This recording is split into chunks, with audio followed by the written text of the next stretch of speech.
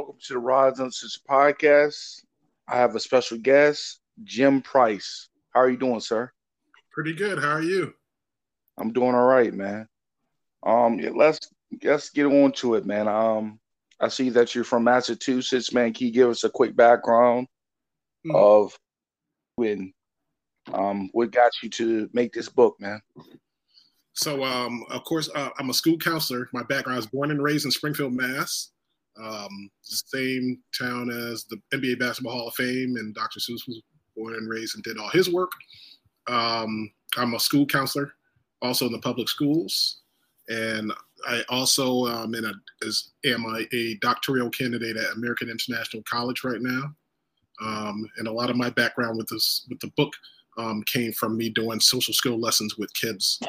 So back in the day, back in like maybe 2013, 2012, somewhere in that bracket, I was doing social skill building lessons with elementary level kids, and some of them were behavioral as well. So their focus would be all over the place, of course, and it would be hard to have them focus. So I decided I would put forth a new idea. And so one social skill lesson class that I had with the kids, I just brought in a snail puppet and I named him Hero from the. And then after that, I mean, the kids were dynamic. They listened to the lesson. They were focused and ready to go all the time. So, and the kids loved the idea of being able to interact with the snail puppet. And I would model behaviors and things like that, social behaviors and cues and things. So it worked out great. And at that time, I was not even thinking about anything to do with books or anything like that. It was just something that I created to have children get through the social lesson back then. And then all these years later, it's like the pandemic happened and the shutdown happened with all the schools and everybody was virtual. And then something came to me like, I could probably turn that into like a social skills building series for kids.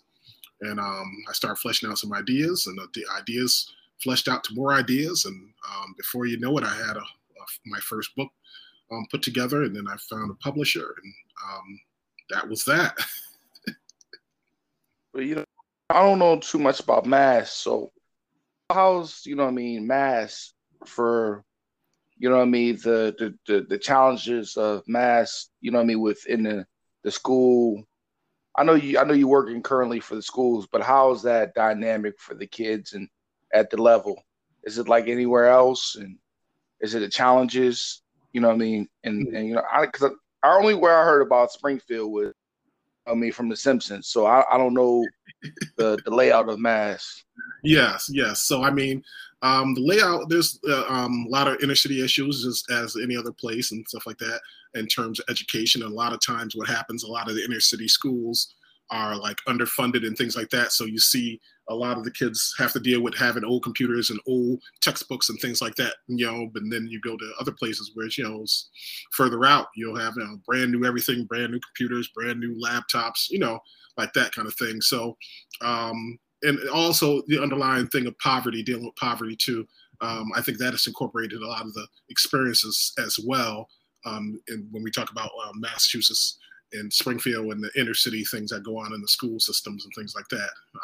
So, it is a diverse population, definitely diverse. And I think that having that diverse population like that definitely helps you be able to expand and experience different cultures that are different from your own and be able to connect with people that are different from your own self and maybe have different cultural norms and values than what, I may have and things of that nature. So I think that experience in terms of the inner city, Massachusetts, Springfield, Massachusetts, at least, and, some of the surrounding cities, that's been the experience in terms of the school settings and also the environments as well.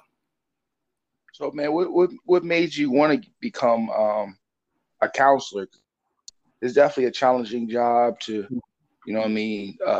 listen to what the kids' problem is and dealing with the parents. So what made you that career of choice to do counseling in schools, in the school system?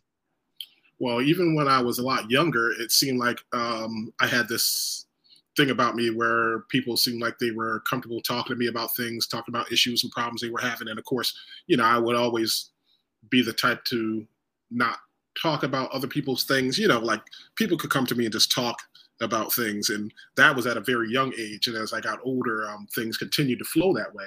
And so by the time, I got out of high school and everything like that, I said, maybe that'll be the path I'll try to choose. But at the time when I got to college, I wasn't thinking I was going to be in the schools. I was just thinking more like in terms of like providing like clinical mental health and stuff like that. So by the time I graduated from college, I did get into, I was a therapist for a little bit and did work in the clinical therapist realm, clinical services, providing clinical services to adults with mental health issues and things of that nature. So that was my avenue or what I was planning to do. But then things changed track, and I ended up getting a job at a private school. And I had never been in any school district at that time before. I just had the clinical background. But then I got into it and I was like, wow, I enjoyed the atmosphere of the school and helping the kids and stuff like that, and help seeing them, grow and nurture themselves in terms of learning and understanding things and growing. And I liked that dynamic of things. So I kind of just was like, you know what, I think I'll stay around. So it did take some time. I had to get my licensure. Of course, Massachusetts, they have a licensure that you need to have. So I had to go and apply for licensure so I could get the license to be a counselor. But, once I did that, it was like, okay, well, I think this is where I want what I want to do. And since then, my journey. What is the difference from private school and public school? So the people can know what's the major difference from being a counselor at a private school than a public school. Is the funding different? Can you break that down for the audience and people that listen to the podcast? Yeah. So, private schools are funded primarily through either state funding or by the public school system. So most of the time, like, that would be the difference in terms of, like, in the private school, they would call it they would call you a clinician versus a counselor, but they would do primarily the same thing. As far as helping kids, counseling kids, having social groups, all those things, one-to-one, crisis intervention, all those things. So it would come down to a lot of times to funding. So a lot of the kids who end up in the private schools, not all of them, there's some schools that are gifted schools where you have, parents who pay their tuition because they just want their kids to go there. But you also have the other private schools where they're dealing with kids who have behavioral issues, social emotional issues, and things like that. So what they do is they send those kids from the public schools and put them in the private school and pay for them to be there. Of course, the public school will pay a lot more money to have them put there. But that's what ends happening. And a lot of those kids either stay there for an extended amount of time, maybe like do a 45-day eval to see if they are okay, or they might stay with them longer depending on what the behaviors and social emotional needs are of that child. So, it does come down to funding. It definitely comes down to funding and what's available. Do you also feel that, I don't know, I don't know how old are you compared to me? I'm I'm going to be 30. Do you feel like, I know back in the day with students that had, hyperactive, ADHD, ADHD. Yeah. They was trying to push the pills. How do you feel about for a student with ADHD? Do you think they have to get on the medicine, or you think they can be other approaches to that? I always felt like the medicine, most of the medication they give the kids are really made for adults. And I never agreed with that as far as pumping kids with, like, kids who are still developing, their minds and bodies and things of that nature, and giving the kids adult medication to handle diagnoses that they may have.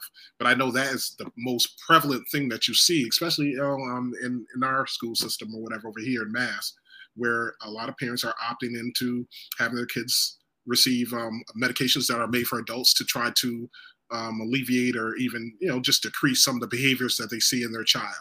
I've never agreed with that. I always thought it would better to maybe come up with an intervention plan or something like that, a plan that can will meet the kids' needs versus pumping them with medications that's not made for their bodies. It's made for adults. But you do see that as prevalent amongst a lot of the parents in their decision making in terms of trying to find an answer. But I always say medication is not an answer. It's just like anything else. You put a Band-Aid on something, you're still going to have the problem underneath. So I always was not an advocate for medication for kids, but you do see that as being something that happens. But I do prefer there to be more like, social interventions and things of that nature. Make up a behavior plan, something that can be included with accommodations that would help that kid succeed in the classroom. I totally agree, because I've seen it firsthand of, they get on this, Ritalin and stuff. They become like a, Walking Dead. Yeah. It's kind of like, feel like, like almost how, in urban areas you see, fiends walk around. Yeah. You don't even know, they have no care in the world. Mm-hmm. I don't feel like anybody needs that to be on something like that. Honestly. Yeah. Because you look at Adderall, a lot of people in college, they use that to boost them up. Mm-hmm. The person that really needs it takes them down. You know what I mean? So I don't feel like that's needed for a lot of the kids that they try to put on minority kids pretty much. But I don't think they need that, man. I just think they need, somebody to take the time and really, take the time and get, like you said, a plan for them. Yeah, some kind of behavior plan. But I feel like a lot of people, I know y'all understaffed and, it's a lot. You probably imagine probably 100 plus kids. And I know that's a difficult task right there itself. Yeah. Classrooms are overcrowded and becoming even more crowded because, you got schools, at least in our area, you got schools that are closing down, and now they have to find a place to put those kids, into. They're splitting them up and put them in places, after this school closes down or that school. Like, we had that instance where one of our charter schools in our area closed down. And so all those kids, a lot of those kids, they didn't want to, the parents didn't want to send them to that school anymore because it was no longer a charter school. And so you saw a big mass exodus and a lot of divide of trying to see where all those kids were going to be placed. And of course, the places that they go to, of course, that makes the classrooms that much bigger. So you go from maybe having classroom sizes where it was once like maybe 15 to 20, now you're close to 30. And then you have just one teacher, and it is a strain. It definitely is a strain on the system. And I think those are things that need to be addressed in terms of the educational system part of it. But you do what you can and you manage what you have to try to help people. But I know when you have a dynamic like that, that means that the child is going to get less help because, that one teacher cannot spread themselves around totally for just one-to-one time like that for 30 kids. That's going to be a difficult challenge for a lot of them. So that is a challenge that I do see happening throughout Massachusetts, and I'm sure across the U.S. too. That's been a problem because I keep up with the happenings in other parts of the country in the U.S. as well. So I do see that as being something prevalent. How do you feel like? Do you feel like the COVID year was really not really help the kids, but also made back farther behind with the virtual? I feel like I have a daughter which is 7. I feel like it really didn't help. It put her more behind. You know what I mean? Yeah. You know what I mean? This is my opinion. I feel like the virtual stuff really didn't work out well. The teachers were trying to keep their attention. It's a different from a one-on-one classroom. It's a difference from that than kids, eating cereal and doing this thing, watching TV. It's hard to keep their attention at that age. It's not like you're a college student, you can type, a Zoom meeting. Yeah. I feel like it put them farther behind. That's just my opinion. Mm-hmm. And I do agree with that. That was a very difficult time for not just kids, but for families too, because you have inner city kids. Some of them their homes, they didn't have access to even having internet in their homes to begin with. So a lot of districts had to get Wi-Fi hotspots to give to the homes just so they would even have internet connection, or have an internet connection to be able to do the Zoom. And of course, that's a big task in itself, especially if you have a big school district. But it definitely was a very trying time, not just for kids, but for families too. And I think that disconnect of that in-person part of it which, was important. It's good when you can raise your hand and you could actually have somebody come to you and answer your question versus you're on a screen with 30 kids and the teacher can only see so many on the screen, and maybe that kid off the screen has a question, and now, he might get not necessarily, get looked at or even have his question answered just because, of the dynamics of how the technology works and stuff like that. So, I mean, I definitely think it was very troublesome and very difficult. Like the kids just, someone would get on, and as long as they were there for a certain amount of time, at least in our area, if they were online for 5 minutes, whether they were considered marked present or present in the class for that class. And then after that, most of them, once they found that out, they would turn their cameras off or just, start playing video games or whatever, watching TV, doing everything else besides focusing on the work that had to be done. So, I mean, that was a learning experience, I think, for all the kids and families. And with that, I think when everybody went back in person, it really revitalized the idea of how important it is to have in-person support, in-person interactions, especially when it comes to education.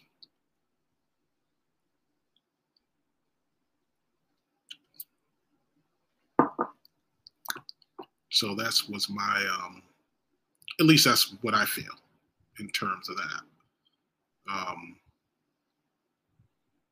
But some families may have, been able to get through because they had the internet access to be able to afford those kind of things in terms of internet access and things like that. But, when you talk about inner city families and stuff like that, sometimes internet is not the important thing. You're talking about families who are trying to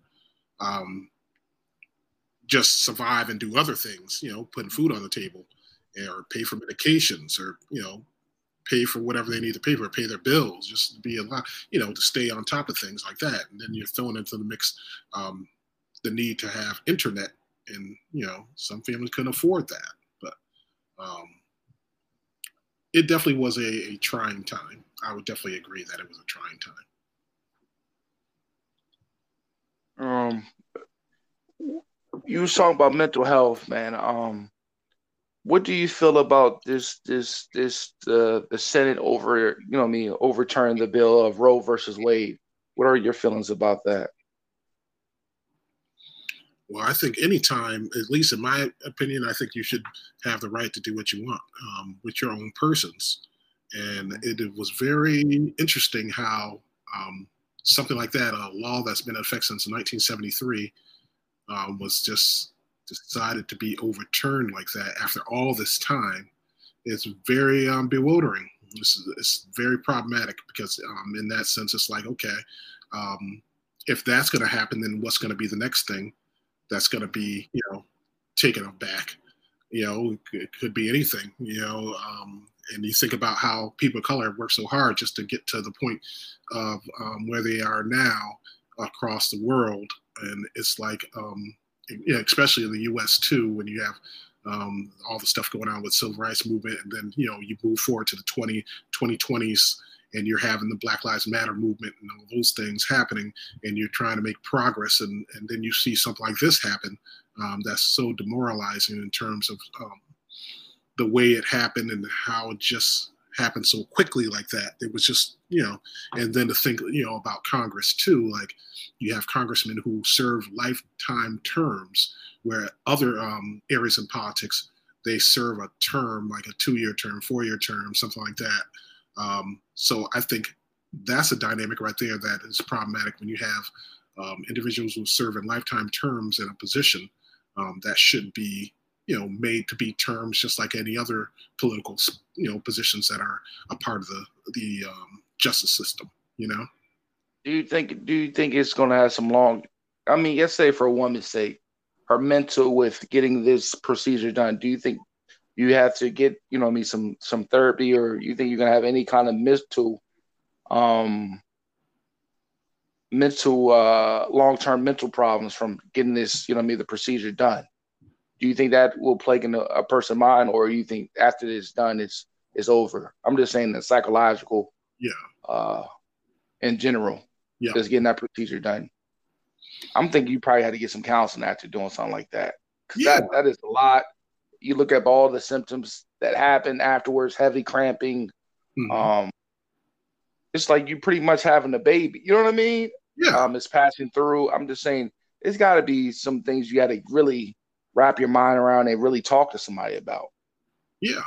I mean, any situation like that, and you're putting your body through trauma in such a way like that. There's like you said, there's always these underlying conditions that happen that can cause a longer effect after everything the procedure is done, of course. And mental health counseling can help with those things. But I mean, it's always good to have somebody to express your concerns. But thinking about the aspect of just healing from all the kind of trauma to the body like that, healing and getting the body in mode where it's fully recovered and things. So I mean, I always say I'm glad I'm a man, because I will have to, make those kind of decisions in terms of what I'm going to do with my body. And if you're going to, decide you're going to keep a child, or you're going to abort a child, not having that decision, I'm glad I don't have to make any decisions like that, because that's definitely a life-altering decision. And you're thinking about the other side of it, when you're talking about a life that is not, fully developed and hasn't started quite yet, being, taken away. So there's two sides to it. There are definitely two sides to it. And that's been the big thing now. You've always, at least over here, there's been a whole bunch of protests in a lot of the major cities. As soon as they did the ruling and turned the ruling around, there's been a lot of protests across the U.S. Happening from the result of the turning over of the law like that. So, I mean, people are responding in their own way, and some people are, in the U.S. seem like they're okay, and some of the people are against it full-heartedly. But I guess it depends on a lot of people and their cultural values and norms, and what they believe fits their agenda and their criteria for what they feel is the correct approach to situations like that. And when you talk about abortion. So, growing up in Massachusetts, how was that for you, man? Because you see these how television, Yeah. portray Massachusetts like it's heavily Irish and heavily racist. Mm-hmm. So how was it your childhood in Massachusetts for you growing up, man? Well, I've definitely had my experiences in terms of dealing with racist situations and things like that. I do think that the way that at least in Massachusetts, the way things are in Springfield too, things are divided up like that, where, you have your Irish community, you have your Italian community, you have your Latino community. So, but it's all kind of separated out in a sense, kind of like, you know what I mean? Like everybody's living in their own kind of segment of the city.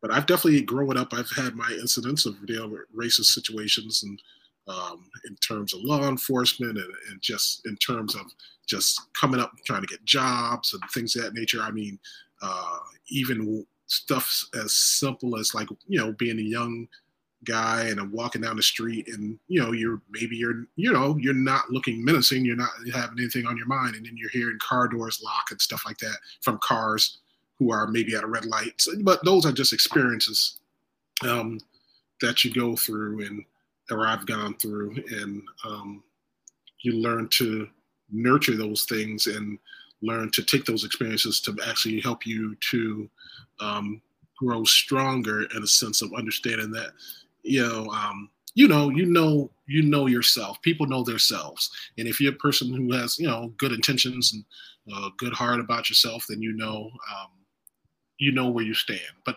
also at the same time, though, sometimes that doesn't matter in terms of dealing with law enforcement. That doesn't matter. You could be good, bad, in between. But so a lot of times in those situations, it really doesn't matter. And I think that's one of the things that's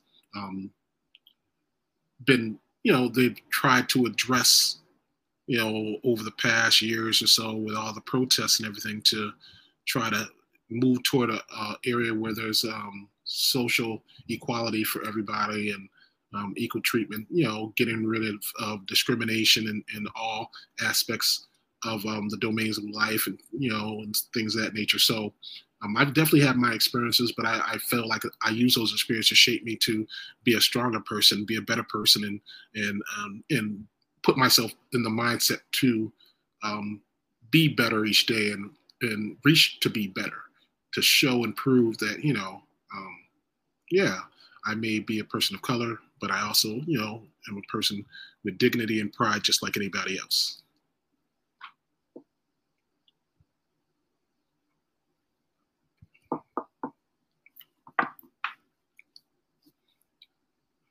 But I would say also that through those experiences, I think it's been different because sometimes when you're not a person of color, sometimes you don't really understand the gravitation or the gravity of how those experiences can impact you. And when you talk about discrimination in the workplace and discrimination in unemployment in employment areas and in sports and things of that nature, you have it just kind of something that trickles over into a lot of different domains in our lives, especially across the U.S. But it's something that we work on, and I think even in terms of the way that I approach my social skill building series with the books, it's in the direction of trying to have other understand about accepting others' differences and things of that nature. So, like even my children's book series focuses on those kind of things, because you figure the youth is where it starts at. It starts in the home with the youth. And a lot of those behaviors and things are taught in the home at an early age, and then they get older and then they express a lot of these internal feelings that may be derogatory toward other cultural norms and cultural people and things of that nature. So, I mean, it is, it's a lot on the plate. I mean, there's so much more work to do in terms of trying to work on those aspects across the country, in the U.S. especially. And that's all we can do is really just continue to push forward to try to bring forth unity and understanding about, being able to live life without fear, without, things of that nature, living life without fear and have to worry about things transpiring, even if you are really doing nothing, even if you haven't really done anything at all. So that's something that I've experienced, and I know a lot of other people live with too as well. Let's go back to your book, man. So you said how long did it take you to write your book? Or just... It took me probably like 6 months, 7 months altogether from by the time I finished writing it to getting it to print and getting it prepared for distribution. It took probably. Did you do all this process by yourself, or somebody? No, I had a publisher help me too. I had my publisher help me. Sherry Carradine, she's my publisher, and she's been so tremendous with helping me out in terms of publication and dealing with all the business side of what it is to be an author and learning that side of it too, because it's always much more than just putting ideas together on a sheet of paper. Becomes a lot more complicated than that as you move forward in the process of getting the books to publication. But then, once you get the book published and stuff, then you feel like that gratitude of being thankful that were able to experience that process and see that people are, okay, and they're embracing the message that you're giving with your books, How long did it take to get the publication? How long did that take? I would say after I got everything done and it was published, it probably took like 2 months, I would say, once everything was done and it was going to be published and go to print and all that other stuff. It was probably like 2 months. And then by the end of that, it was like, okay, well, you'll get a time frame of when the book would be ready, totally ready. And, that means like distribution wise too, and ready for, to be sold. So it was like 2 months, I would say, once everything is, you've got the finalized copy of the book. And then you move it toward, maybe doing some revisions and things of that nature before, so I would say, yeah, it was usually like about 2 months by the time you finish everything else up. Did you did you read your book at a couple schools, your school, with the kids, or? Yeah, I actually been doing like virtual read alouds or virtual meet and greets, I call them. So a school would connect with me, and I would have a set time. We would collaborate on a time to do the virtual read, and we would do the virtual read and have the kids. I would read one of the books out loud. Just show the pictures and stuff and all that, and then afterwards we would have them have a Q&A with me where they're able to ask, the kids would be able to ask me questions about whatever it might be about the book. Some would ask questions about how long it take to make it, or how did I come with the ideas for the character, and a lot of different things. So it gives the kids a chance to connect with the author like me, and not only just see the book and read the book, but connect with me and be able to ask me direct questions too. So I've been doing that as part of my promotion part of the book, is doing virtual meet and greets with school districts and libraries and stuff like that, and also connecting with local museums too, where we would do like events that promote local authors, and we would have tables set out and stuff like that, and have the community come down and have the opportunity to purchase books and get their books signed and things like that. So book signings have been a part of that too, of that dynamic of trying to do promotion in terms of the Hero from the Hood series. So what do you have the book on Amazon, or where is it on? Or is it at a local bookstore? Is it, you can get it online? How are you selling your book? Yeah, so right now, my books are sold on Amazon, and also I have my website too, which is JIMPRICE, Jim Price Books.education, and people can go to my website and they can make purchases of my first two installments, and I also have coloring books that I've put together too for those installments. And there's a plethora of information about me and things of that nature too on the website. So those are the two avenues that I've been having directing a lot of people to, in terms of people who want to purchase the books and things of that nature. So are you coming with some more ideas to make another book, or? I'm actually about finished with the third book in the series now. I just gotta do some revisions and things, and then I'll be moving forward in the process with that. So I'm thinking hopefully by October, maybe November, maybe the next installment will be out. But timelines always change. But I am in the process of working on the third installment now. And I'm hoping that when the third installment drops, everybody will enjoy that one just as well if they have enjoyed the other two books in the series. So I'm excited. The same characters, or you got different characters for the other installment? I usually utilize I have like 8 characters altogether that's a part of the series that I kind of utilize, and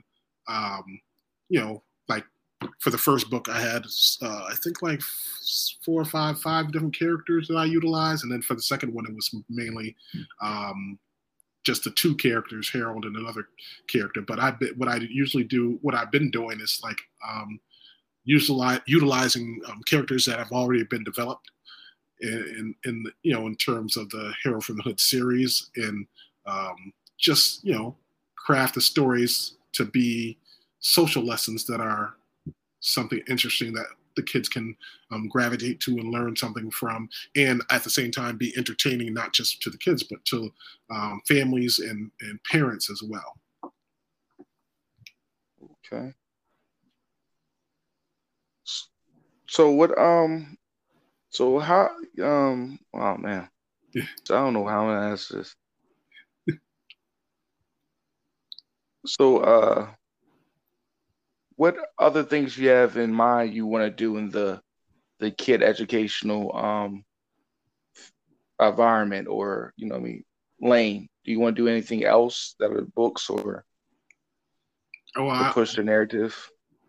yeah, I've actually been collaborating with um, some agencies in our area, which is about promoting families, community family events and things like that.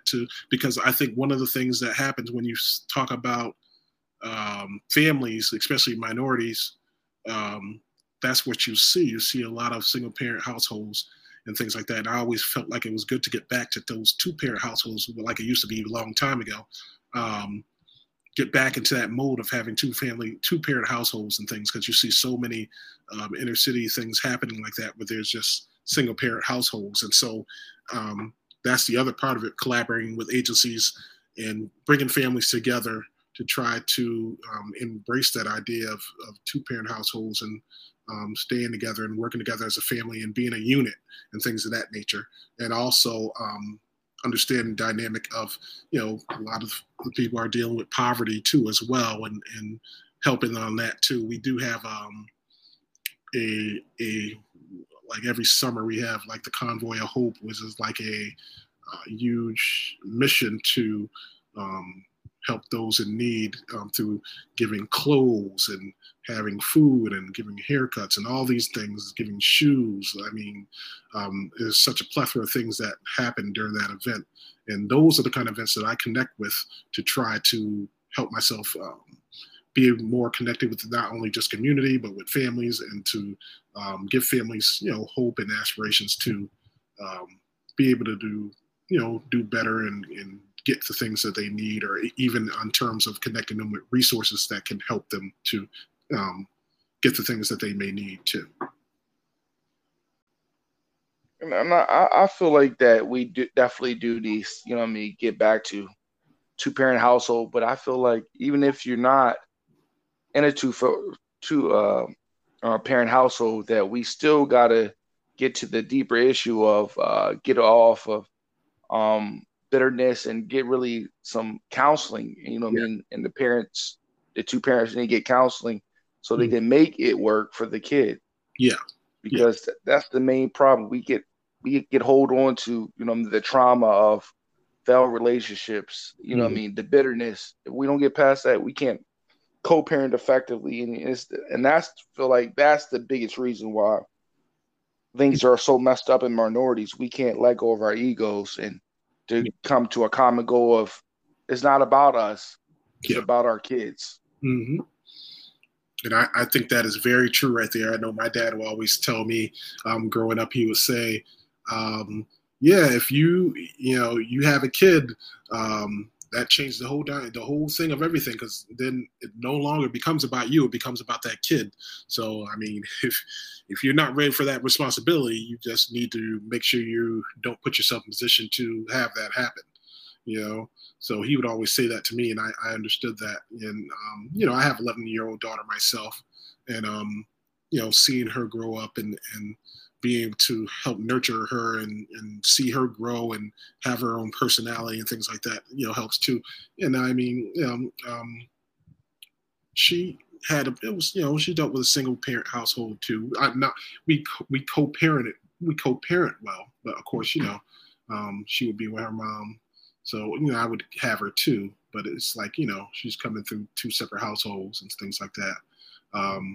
But that is true. And mental health is a big part of that. And I think when you touch upon the counseling part, that is just, that really is something that's majorly needed, because a lot of people, like I always say, there's a lot of people in the world who are dealing with so much trauma, unhealed trauma that they haven't processed from the past or whatever it might be, that they've never really truly addressed at any point. And when you have, traumas from past experiences and things like that haven't really been addressed in that way, that means you're going to carry all that stuff over into whatever you get into in the future as well. So, I mean, counseling is so important to help to be able to deal with a lot of the trauma and stuff like that, and release all of that. And also, I think, you know, the other part of it is the self-love part too, where, you know, people have to try to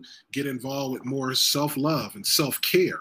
You know, self-care is important too, you know, because that is a part of that mental health dynamic that helps you to maintain good health. If you're in a you know, good state of mind, be able to be active, doing the self-care things. You know, some people forget now, they get caught up in the whirlwind of doing things for themselves and working and going to school, whatever it might be, and taking care of kids and all the responsibilities. And then they forget to include their own self-care in the matter of being able to, you know, take some time to do something that you enjoy doing for your own self, doing the self-care thing. So, you know, all those things fit together. And mental health counseling and counseling in general is definitely a big part of trying to incorporate to the point to get to change and things of that nature when you talk about people dealing with past traumas in their lives and not working their way through those traumas to get some release from those things. But I feel like the kids nowadays, you know, I mean, them late 2000 babies, you can't parent them like, hey, you used to parent. You know, I'm only 30, about to be 30. Mm-hmm. Them old, you know what I mean, parenting skills don't work for them. Yeah. Yeah. They're very more emotional. You can't, you know what I mean? That stuff doesn't work nowadays. Yeah. I mean, yeah. And we're trying to push the same, you know what I mean, curriculum of parenting like that from, let's say, the 80s to the 90s. And you know what I mean? We can't. Yeah. I mean, that is something that has changed a lot too, because, you know, back in the day, like when I was growing up and stuff, you know, like you might get, you know, something happening and, you know, you're going to get your spanking, you know what's coming to you. So, I mean, growing up in that era and things, you know, it would make you think about a little bit your choices before you actually tried to do them. If you knew something was on the back end of that, but then a lot of that has changed now where, you know, like you have all these agencies and stuff that kind of creep in, you know, and now things are, like you said, everything's more sensitized. Like, you know, like everything is just everything's so sensitive now. So like that way definitely has changed and can't, you know, it's different now. Because, you know, back in the day, things, you know, if you did something wrong, you might get a spanking or something like that. And you go on back to school and you're minding your business or whatever. But now, today, it's like those things, you know, are frowned upon and things like that. And then you get involved with having people, you know, want to call agencies on you and stuff like that. And all of a sudden now you got people knocking at your door. So the dynamic has definitely changed in terms of how things are different in terms of how things were way back when I was growing up. I'm in my 40s and I've seen a lot of things happen. And I mean, you know, back in the day, a lot of those things would be deemed okay, you know, but today things are, I mean, it's a different world. You got the cancel, you got the, the cancel culture and all this other stuff. I mean, everything's sensitive and everything you say can, you know, it's almost like anything you say can be utilized in a way to sound, you know, bad or something in some way. So it's almost like you got to censor yourself in terms of your language and censor yourself in terms of your behavior toward others because, you know, of the level of sensitivity that's so prevalent now in communities and stuff across the country, you know, so it's crazy. It's absolutely out of control. So, I mean, those things do play a role. And I think the other part of it, at least in Massachusetts, has been the plethora of not having any more like too many summer programs that kids can join to keep themselves out of trouble. You know, like back in the day when I was young and stuff, they had programs to get us jobs. They had programs that we could join, like even it was summer camps and stuff like that. You had programmings to keep us off the streets and out of trouble in the inner cities. And now A lot of the programs are. Hi, this is Jim Price, and you're listening to the Rod Uncensored podcast. Be sure to check me out at jimpricebooks.education. Thank you.